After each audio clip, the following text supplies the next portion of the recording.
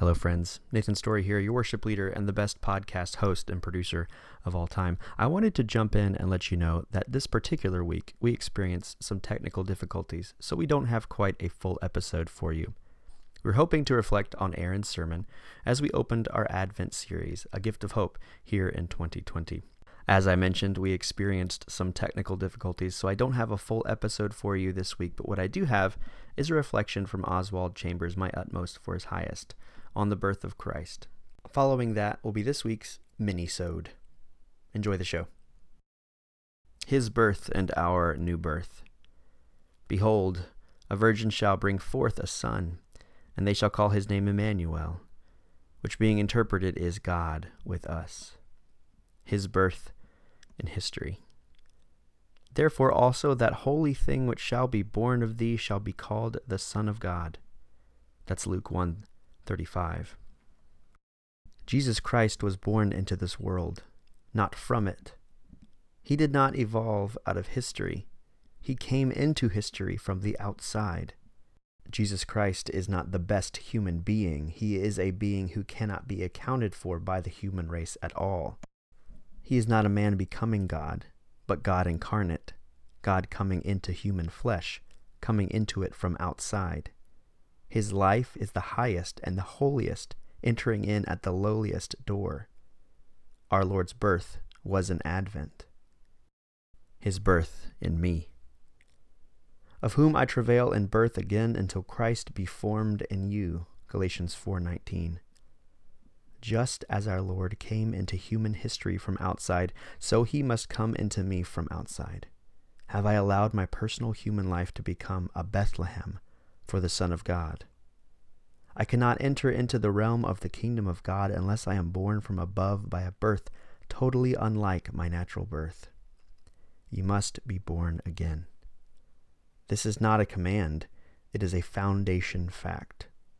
The characteristic of new birth is that I yield myself so completely to God that Christ is formed in me. Immediately Christ is formed in me. His nature begins to work through me. God manifest in flesh. That is what is made profoundly possible for you and me by the redemption.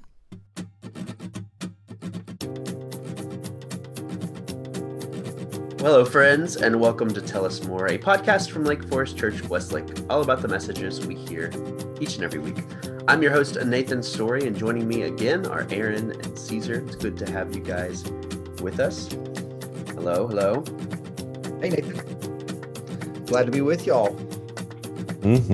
Yeah, so here in 2020, it is Advent. It has started. The Christmas season is here. We began a new series this past Sunday called A Gift of Hope. We focus on the stories about and surrounding the coming of the Christ child. And so I thought I would start us off with not necessarily our typical question, but maybe a broader question about what it's like to create a fresh and engaging Advent series when we do so every year, and what that's like. So let's discuss that. Let's talk about Advent. Let's talk about Christmas.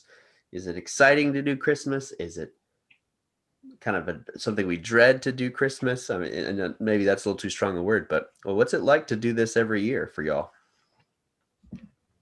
Well, I love it. I think, Advent's one of my favorite seasons of the year. So I always love trying to get creative and think about how do we tell this old story in a fresh way. So, I think it draws out some of the best creativity in us, but it's also it's just a great story, and not just a story, but like a real story, so yeah how much more fun does it get than that? We love to talk about our love for all other kinds of things in the fictional world and stories, but this is a historical story that is just one of the best. So lots of fun. On my end, with the handling of creative stuff, it's in some ways it's like how many different ways can you use the colors red, green, and yellow? so that's always kind of fun. That might be that's always a challenge every year, but it just seems to keep coming. So red, green, and yellow is just the start of where the creativity goes. That's for sure. Yeah, and I'll add to that on the musical side of things, it can definitely feel routine or even rote at times to do the same Christmas songs. But, something I've learned over the years as a worship leader is there's nothing quite as powerful as a familiar song when it comes to Mm, congregational engagement. We mm. find a lot of success Mhm. playing older tunes and even newer tunes that are hyper familiar, maybe ones we've done a few times. And there's kind of some power in that in Christmas music every year, because people can and do often complain about Christmas music. But the fact is, we don't have to listen to it all year round, right? There's a little bit of a familiarity of Christmas music when we put that back on as a church and as the people celebrating the coming of Christ, that I think kind of helps with worship engagement. So yeah, I look forward to it too. From like a series theming perspective and from a service elements perspective, it can always be a little challenging to find fresh and new ideas. But there's so many people doing church these days and trying to do church in a Mhm. attractive and modern way, that there's just a wealth of resources that we have to tap into, um, and the great ideas that come from within as well, not just from Yeah, outside. yeah. Well, I was going to say, I think it was our very own Cesar Guerrero who came up with, I think it was Cece. You can tell me if this is right, but I remember when we were first planning this must have been 6 months ago. And we thought, man, we're gonna need to talk about hope at Advent. And then someone, I think this was C, said, you know what would be really cool is instead of focusing on the baby Jesus, let's focus on the adult Jesus that baby grew up to be and how he brought hope to everybody. Oh yeah, yeah. So Mm. was I that don't your idea I or am don't I think giving you credit? so. I would, yeah, it was my idea for the title, but not for the content. Okay, there you But go. yeah, but yeah, So you were I'm all not. the trappings, but not the substance. Is that what you're saying? Yes, Mhm. Yeah. yes, I'm the ornaments on the tree, Right. Very nice. Very but nice. not the tree itself. But yeah, so let's get into the particular idea for this year's Advent series, the gift of hope. Now that we've kind of opened that door, where did that come from, Caesar? If it was you, or Aaron, as you Yeah. fleshed out the sermons, where did this come from? Why did we need to talk specifically about Jesus being the Mhm. gift of hope this year? Yeah, I remember the the conversation was we wanted to talk about hope. I think hope was always the key word in that. Hmm. But I remember so many different options were talked about. Hope arrives, uh, hope in. I think it was. I think some people were kind of gearing towards like, oh, it's 2020, so it's like hope in the midst of something. It's like it turned into a real long title. I'm like, Yeah, that's not a yeah, title.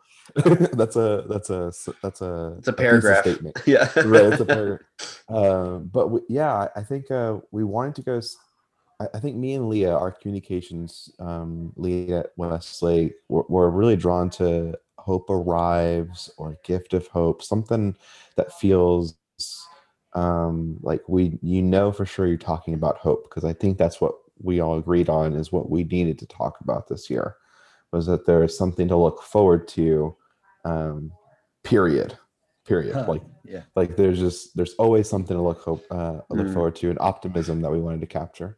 And I think that's just part of the Christmas season that is so fun, is that for the most part it's easy to lock into optimism during Christmas. mm. um, and whether it's the gifts or the family that you're going to see, or the traditions that you expect, or any of those kind of things, there's always something that you're looking forward to, which I think is just kind of a fun idea to explore, especially with the whole Jesus kind of not looking at baby Jesus or the Christmas story in particular, but more about, hey, there's this person who means a lot to us all year round, and at this particular time of year, we're really focusing on him. We're not looking at any other books of the Bible. We're just focusing on this one person. And so I think that's why let's just keep it simple. Let's just talk about Mm. Jesus. And that was just kind of fun to do for like the first time in a while. Yeah, I love that. That's great. And people often, this is so interesting. People often talk about the magic of Christmas, which is not Mhm. something we often talk about at church, but there is something similar in that, Jesus was very unnatural, right? He was Mhm. miraculous in what he brought to us, and where he came Mhm. from. So there's Yeah, something. and I think our culture.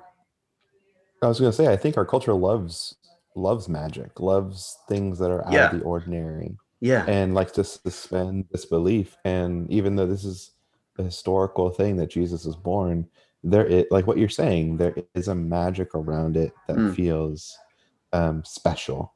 Like, oh, this person existed, but this person is a big deal, and that's why the yeah, story, like what Aaron was saying, the story is so cool at the end of the day to be focusing on.